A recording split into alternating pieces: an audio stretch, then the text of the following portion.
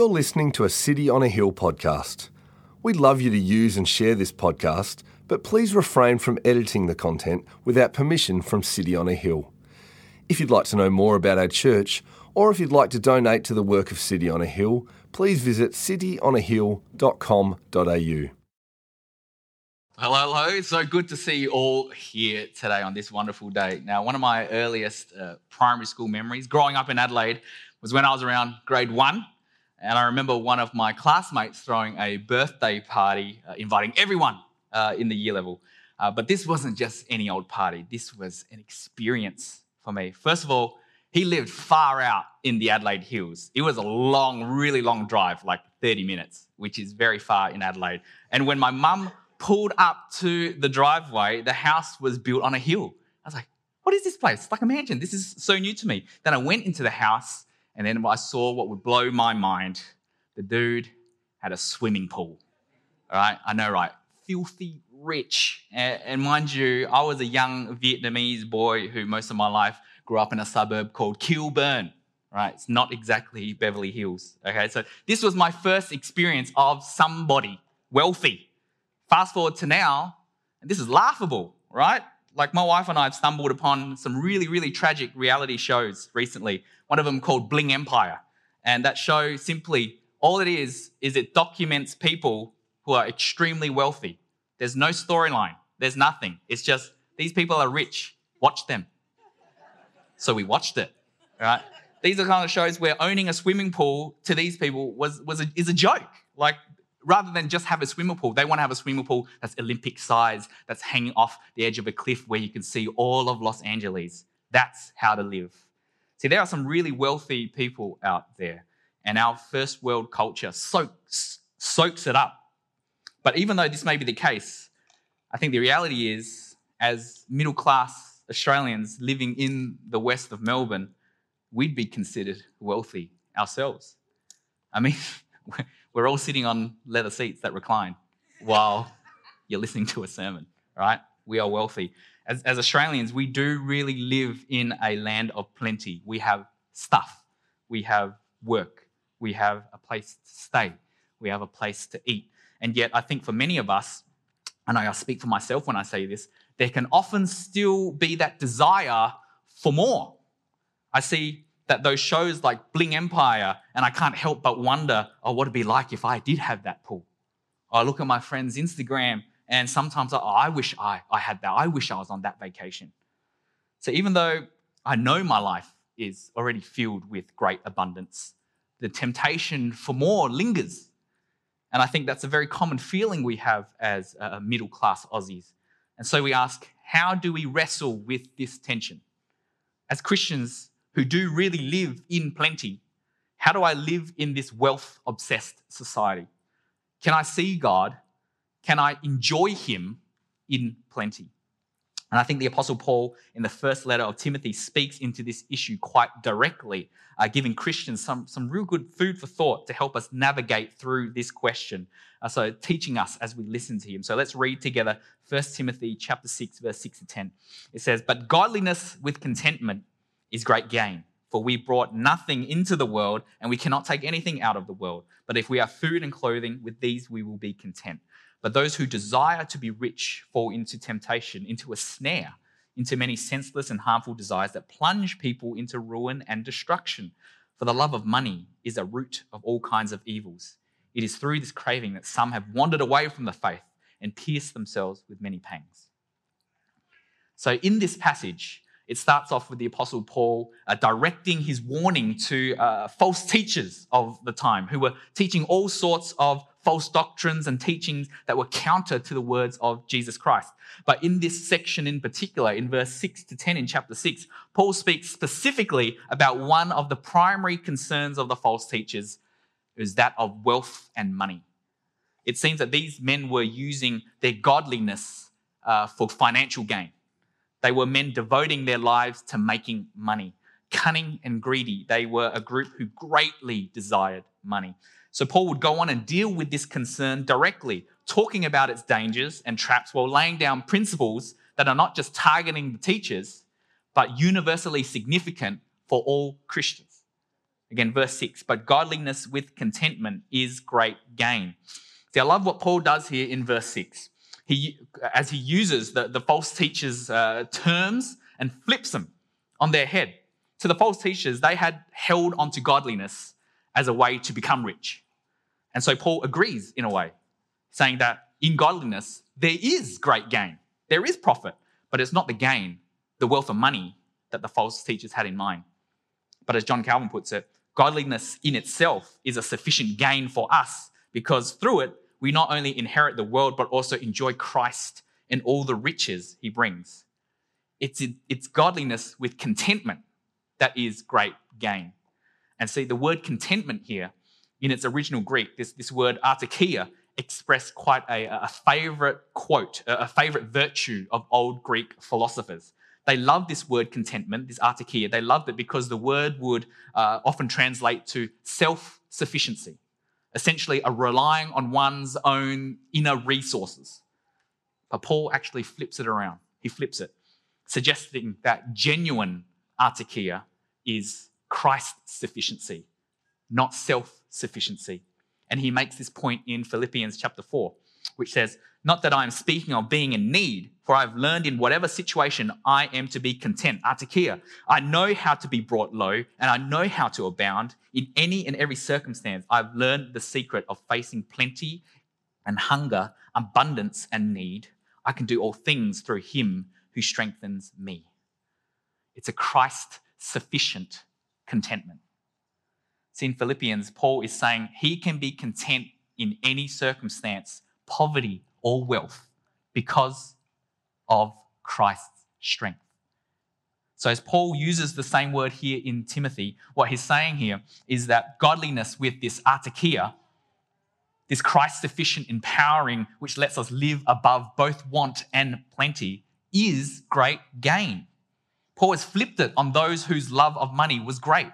There is a profit and gain for the godly, but it comes from a Christ-centered contentment. This godliness is not about what the false teachers saw, not about obtaining better and more possessions, but the gain for the godly comes from what writer Philip Towner says, an active life of faith, a living out of covenant faithfulness in relation to God that finds sufficiency and contentment in Christ alone, whatever one's outward circumstances might be.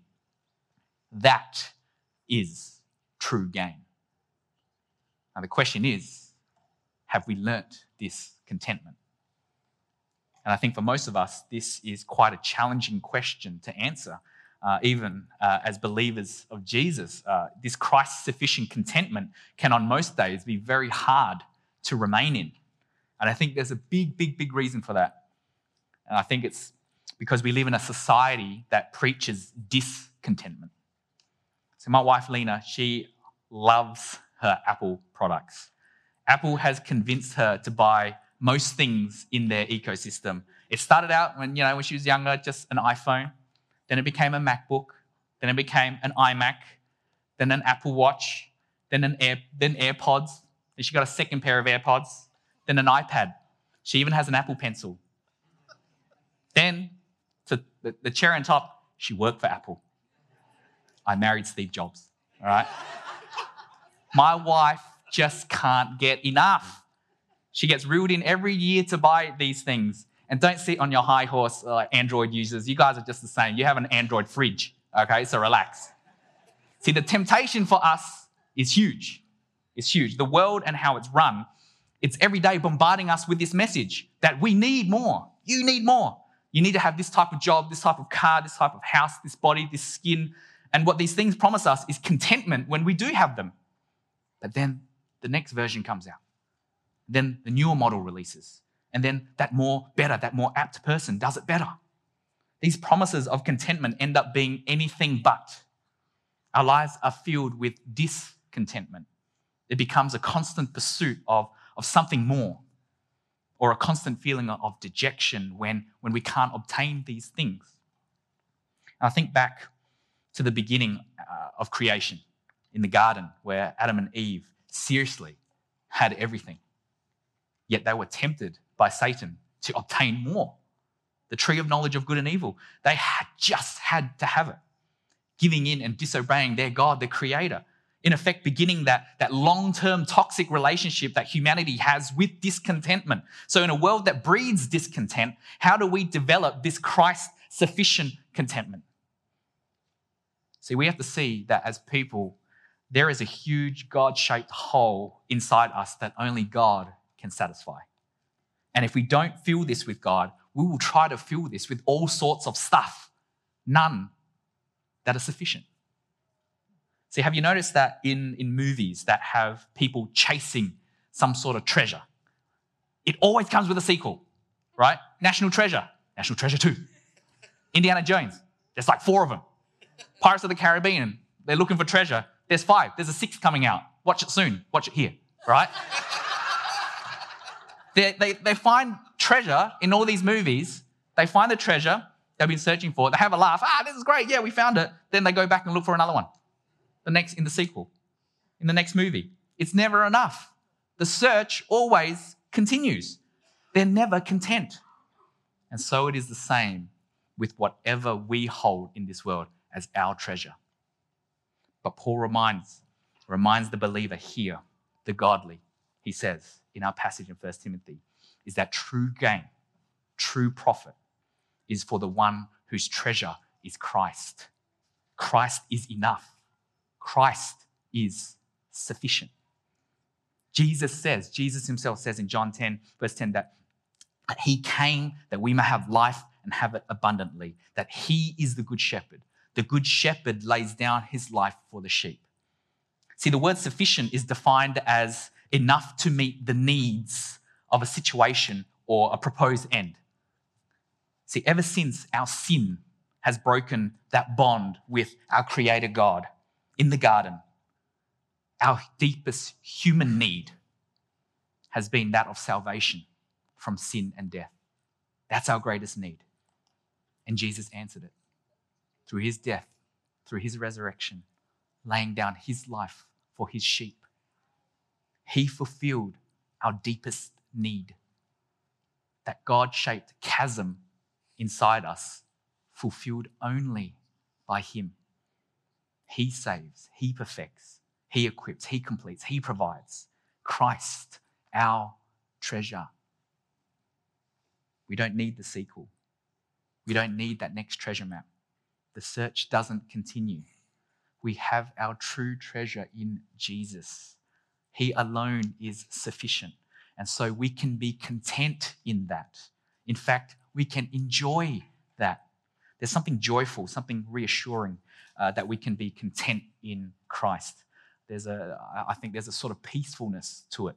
I think of my mum, who I looked up to very much, who I've seen, obviously I've been a part of her whole life, and I've been able to see both ends of the spectrum, from struggling when she first got here to Australia, struggling to make ends meet, working 2-3 jobs just to feed me and my uncle and my auntie, to then eventually she owned a very popular restaurant in the busy areas of the Adelaide CBD, to then now more recently giving that all up to be a pastor's wife, no longer working at all, living on not much, but focusing on ministry and missions for the rest of her life.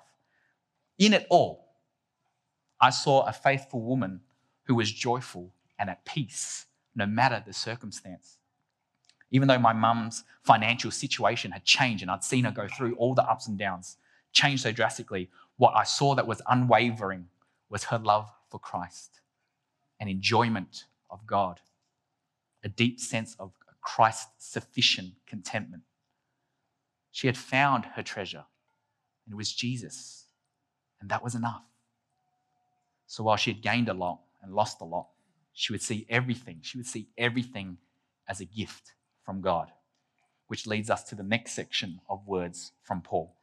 Verse 7, for we brought nothing into the world and we cannot take anything out of the world. So I asked the question, what's the first thing you remember saving up for? For me, it was a car. It was a hand-me-down. It was a 1990 Toyota Camry, and it was an absolute bomb. Like, the boot didn't close, so every time I drove, I got pulled over a few times telling me to fix it. I never fixed it. But it also had an accelerator that didn't have the pedal. It was just like a rod, so I'd always be stabbing my foot when I drove. But seriously, it felt so good to finally save up and get that car, to finally save up that whole $200 to get that car. And this is quite a normal part of our culture, isn't it? That feeling of joy and sometimes relief that we finally saved up to own that thing, to own it. Actually, it's often praised, and so it should be. It's a huge life achievement when you finally save up and own your first house. It's encouraging when the fruits of your years and years, maybe even decades of labor of work, have seen you finally own that business. These are momentous achievements, ticking off the boxes of the Australian dream, as you will. That feeling of ownership is good. And I think this is so natural to us because as people, ownership is something we hold on to dearly. From grabbing that toy off when we're a kid off our sibling because it's mine, to saving up that every penny in the piggy bank to finally get that car, right? To own something can often bring us this sense of joy, achievement, and power that we earned it. We take pride in it. It's ours to control and use however we want. We get to dictate what we do with it because we own it. But there's a subtle danger in which Paul sternly reminds us. Again, for we brought nothing into the world and we cannot take anything out of the world. Paul's focus remains on those whose desires is wealth and possessions, that we brought nothing into the world and we take nothing out of it. Human existence is exactly this. We arrived empty-handed and we'll leave just the same. What we own, our material possessions, money, our wealth, our advantage, these won't pass through the veil. And I think this can be hard to hear as middle-class Australians because when we're fed every day that idea that our possessions, our money, our wealth, our provisions are something that is ours and ours alone, we attach ourselves to it. We bind ourselves to these things. This is my house. I earned it. I built it. This is my bank account. All these endless overtime hours that I spend all this time was by me. It's mine. And we claim ownership to it, and without even realizing sometimes we lift our money, our resources, our materials to a status higher than they ought to be. We become proud because we have it and it's ours. And notice that the more we believe something is ours, the more we take pride in our ability to control it. But the reality is, none of it is actually ours. Psalm 24 verse 1 says, "The earth is the Lord's and all that is in it." Everything that is ours is in fact the Lord's. It is His to own, His to keep, His to give. The line from the song, He gives and takes away. Even in our wealth or possessions we claim ownership to, we know just as well that in one foul swoop, it could just be as easily taken away from us because it's not ours. The earth is the Lord's and all that is in it. So while our culture feeds us this enticing image of ownership, I think for Christians, we need to change it to stewardship. Now, I think all the way back again to creation, where Adam and Eve were directed by God, their creator, to take care of the garden and all within it, the plants, the creatures. Adam and Eve were caretakers, stewards, tasked to care for the created order. God entrusted them this, stewards, yet it was clear that they were not the owners. It's God who is the ultimate owner of everything. He is the creator who entrusted management to Adam and Eve to be exercised according to His purposes. See, R.C. Sproul says stewardship is rooted in the creation of mankind. This is our relationship. God is the owner. We are the managers. Paul says in 1 Corinthians 3, "For we are God's fellow workers. You are God's field, God's building." See, we have no claim to absolute ownership of anything. Not our resources, our possessions, our money, our business, our abilities, our inheritance. It is God's to give, and we are merely stewards of what He gives, whatever the wealth or provisions we receive. And this has huge implications for us, because when we shift our understanding that our finances, the things we own, our investments are not ours, but the Lord's, I think it gives us an incentive to use it more faithfully and purposefully. See, Mark Zuckerberg, who made Facebook, has given $1.6 billion to help hospitals and schools. Bill Gates has donated $27 billion to all sorts of organizations that aid things like health, poverty, science. There are plenty of generous people in the world, celebrities, business moguls, your workmate. And it's wonderful. It's a wonderful thing to see. I believe God can and does use people who may not believe in him to bring about his will in redeeming this world. But to the Christian, to the one who rests in the truth that all that we have is actually, in fact, not ours, but the Lord's. To the Christian, it actually gives our wealth, our possessions, our provisions, purpose.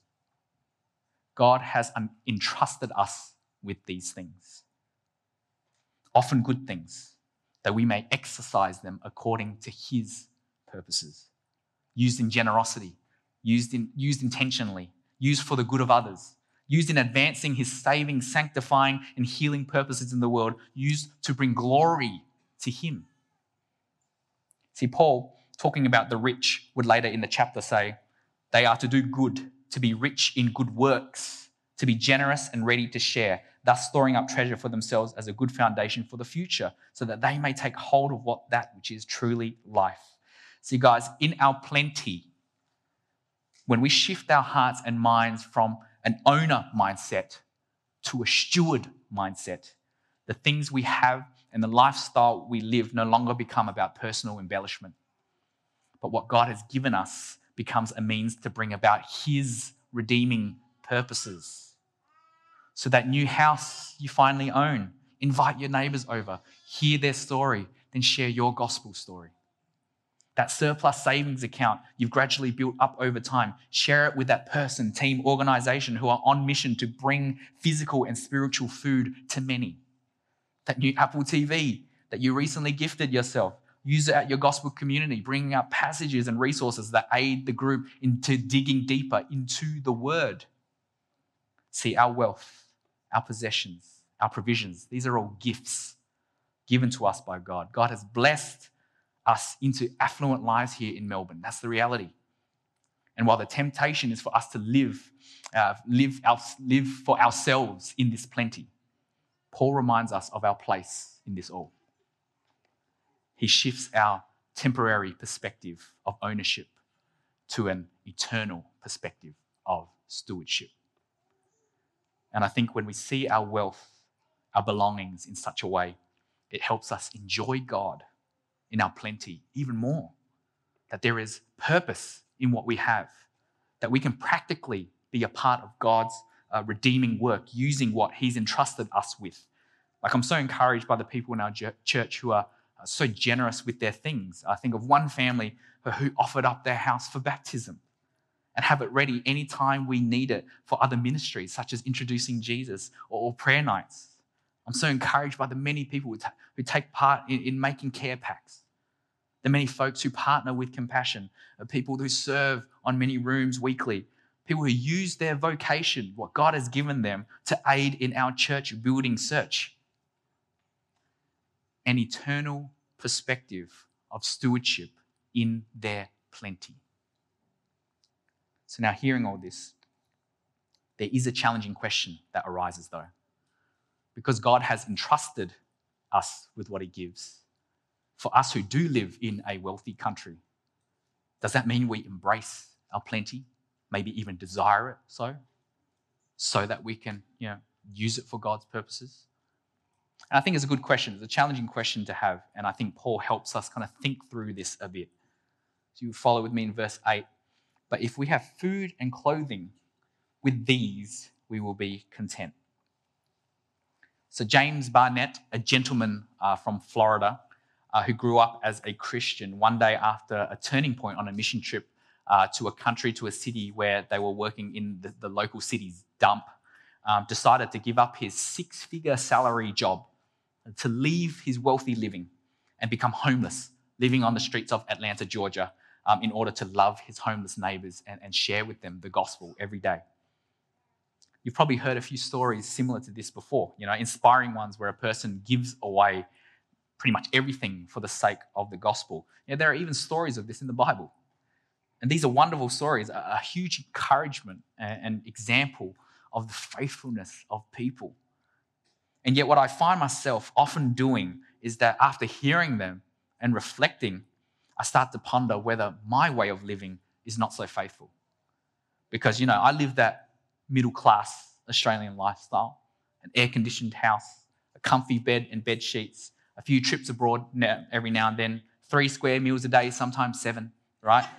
I have a dozen Cadbury Easter eggs bunnies in the fridge. The average middle-class Aussie life. And then I start to ponder whether this life that I'm living is, in a sense, acceptable to God. While not rich, yet still rich compared to the majority, a life that is, to be honest, abundant, whether this life is not faithful as compared to a person like James Barnett. Should I be okay with this lifestyle as a follower of Christ? Or should I be disregarding all of what God has entrusted me with, my wealth and possessions, to live in poverty for the sake of the gospel and kingdom? And I think in verse 8, Paul helps us navigate through this question as he paints for us a practical picture of what Christian contentment looks like. See, the thrust of Paul's argument in this whole passage is to not love wealth. So in verse 8, when Paul says that we can be satisfied in having food and cover, he's telling us to learn to be content with the necessities, to be content with little, that God provides enough for us. Essentially, a call to live simply. See, one writer writes, Paul is not establishing the maximum necessary for contentment, but the minimum. I think why we have trouble imagining being like James Barnett and giving it all up to live in poverty is actually because we enjoy being in plenty. And I think that's a natural response to have. I think our God is a God who wants us to have good things. And many times he does give us good things. Again, I think back to creation, where God's plan for humanity was to enjoy in abundance the beauty and the fruitfulness of creation. Adam and Eve in the Garden of Eden were in a rich, fertile place, a place meant for humans to flourish, to prosper and live in abundance in every sense. And as it says in Genesis 1:28, it says, God blessed them in this way. This was a relationship between God and humanity, a very tangible, real means of blessing from a known and loving creator, abundance. God, I don't think, endorses extreme poverty. If anything, poverty is a result of the fall through sin. But rather, I think Christian contentment means we should be content with the simple necessities which God gives us as we seek him above all things. See, in Matthew chapter 6, Jesus reminds people who were anxious about the necessities of life, food, water, shelter. And Jesus responds with this, therefore do not be anxious, saying, what shall we eat, or what shall we drink, or what shall we wear? For the Gentiles seek after all these things, and your heavenly Father knows that you need them all. But seek first the kingdom of God and his righteousness, and all these things will be added to you. So should our lives be ones led by scarcity rather than abundance?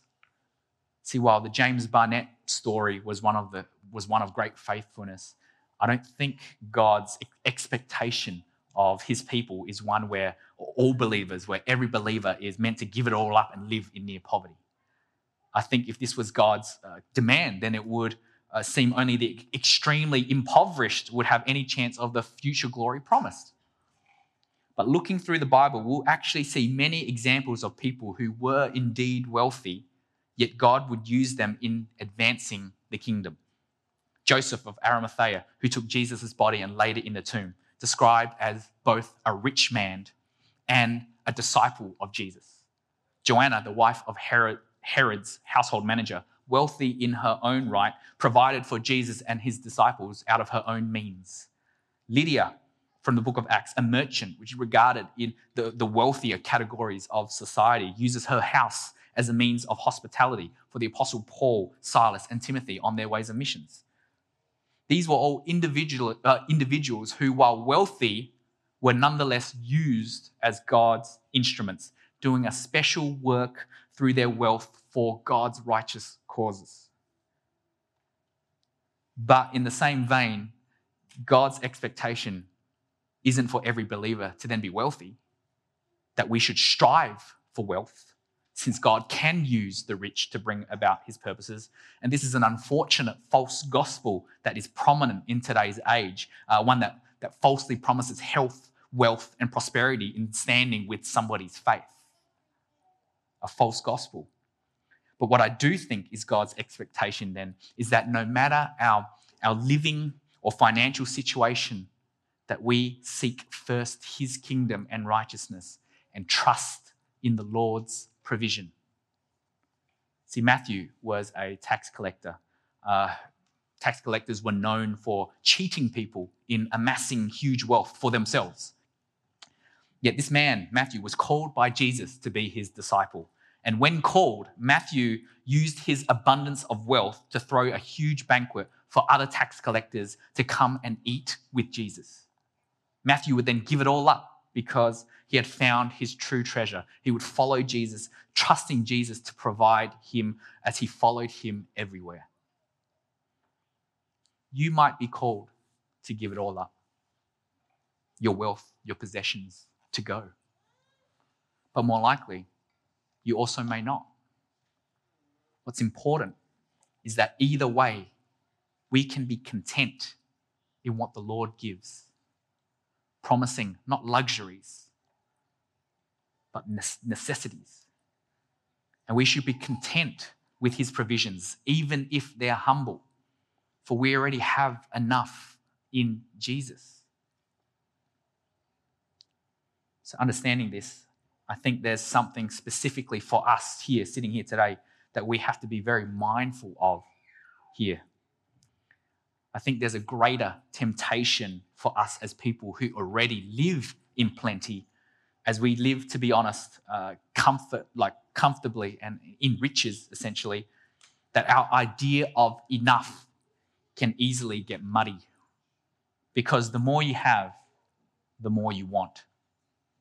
While God can and does use wealthy people to go about his purposes, I think Paul's call to a simple life in contentment should be especially on our hearts, as we ought to intentionally strive for this daily. Why? Because as Jeremiah 17 says, our hearts are more deceitful than above all else.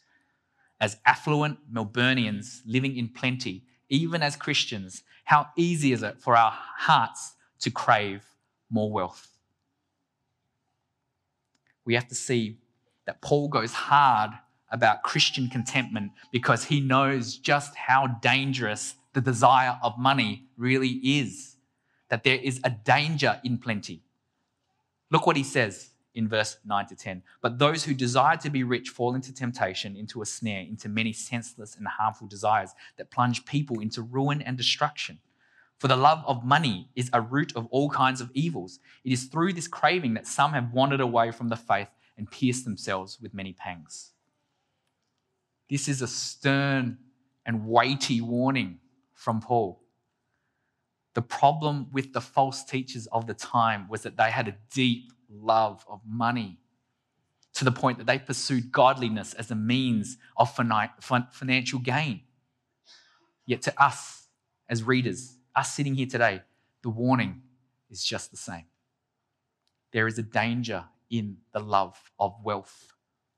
And especially as we are a people who live in plenty, we need to heed Paul's warning with a very keen ear. See, Paul first uses the word temptation, that the greedy fall into temptation, describing to us this description of alluring into sin, that the love of wealth in a way knows how to cause people to look in directions that they would normally never have looked. See, there's the lure to cheat. How many times have you thought of people who, because of the greed of money, the love of money, have been lured to cheat, to deceive, to take advantage, to exploit? Paul then uses the word snare or trap, painting for us an animal that is caught and controlled. In the same way, the money, the materials, it traps people, it controls them. William MacDonald, a writer, says, such a man also falls into a snare or a trap. The desire becomes so strong that he cannot deliver himself from it. Perhaps he promises himself that when he reaches a certain figure in the bank account, he will stop. He's trapped. Paul continues, people who love money fall into a senseless and harmful desires that plunge people into ruin and destruction. I think of people, unfortunately, who are close to me that I know who have gambled away mortgages and entire savings and completely destroyed their families.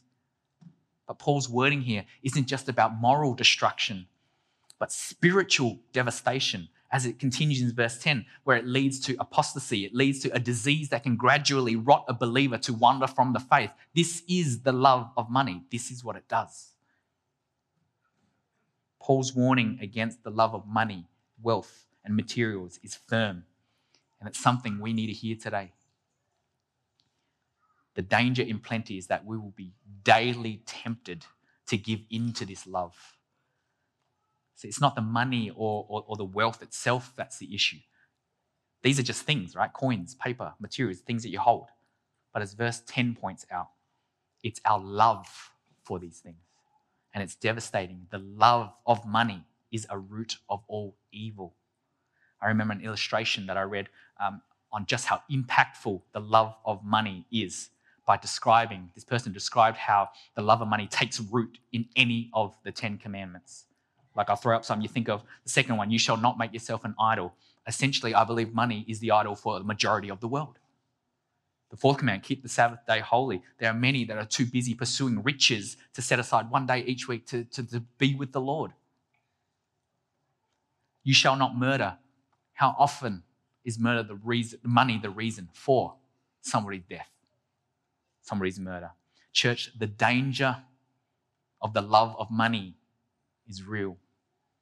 Paul's warning is strong. So how do we, as people who live in plenty, stand firm against this? I think by having a daily posture of thanksgiving. When we understand that everything that is ours is actually God's and given to us, we should be nothing but thankful to the God who gives. Thing is, we only often have thankful hearts when we are living comfortably, right? Isn't it easier to be thankful when we are living in abundance? But it says in James 1, every good gift and every perfect gift is from above, coming down from the Father of lights, with whom there is no variation or shadow due to change. I think that when we grasp that everything we receive, whether it be the roof over our heads, whether it be the food in our fridge, even to some of the stuff that we take for granted, the breath that we breathe, when we truly see all these things as a true gift from God, then thanksgiving to God becomes an instinct, leading us to be content no matter the circumstance. If we can come to God in thanksgiving in seasons of less, we won't forget him in seasons of plenty. Christian contentment must go hand in hand with thanksgiving. Whether God chooses to give us plenty or meet only our necessities, we should be content and thankful either way. And while this may be difficult in some seasons, I think Paul helps us with encouragement in verse 11 and 12 straight after it. He says, but as for you, O man of God, flee these things. Pursue righteousness, godliness, faith, love, steadfastness, gentleness. Fight the good fight of the faith. Take hold of the eternal life to which you were called and about which you made the good confession in the presence of many witnesses. Flee these things. Fight the good fight of faith. Take hold of the eternal life. I think if I were to best sum up what Paul just said here in these two verses, what Paul's called for us to do, it would be to love God. It says, and Jesus said, you shall love the Lord your God with all your heart, with all your soul, and with all your mind. See, the love of money, the love of wealth, the love of possessions, ownership, entitlement, they stand no chance when our deepest and truest love is the love of our Father. He is our giver. God is our provider. He is our treasure. He is sufficient. He is enough. Later on in the chapter, Paul says, as for the rich in this present age, charge them not to be haughty, nor to set their hopes on the uncertainty of riches, but on God, who richly provides us with everything to enjoy. See, I think the simplest way to end our whole series on enjoying God is that to enjoy him in plenty, to enjoy him in pain, enjoy him in uncertainty, to enjoy him today is to love him. Let the love of God take root in all aspects of your life, grounded in Christ's love for you. For he and only he is enough. Let's pray together. Father God, we thank you that we come here today as a family, as a church, as a people who, out of your grace and mercy, you've blessed us in a land of plenty, a city that we have so much, Lord. And yet we thank you so much for Paul's reminder in our lives of a Christ-centered contentment, Heavenly Father. We live in a world that pushes out this notion that we should have more, that we need more, Lord, but may you help stir in our hearts and remind us today that only you can satisfy, only you fulfill, that you are enough, that our greatest need, our deepest desire is salvation from our sin, and that you fulfill that through the blood of Jesus.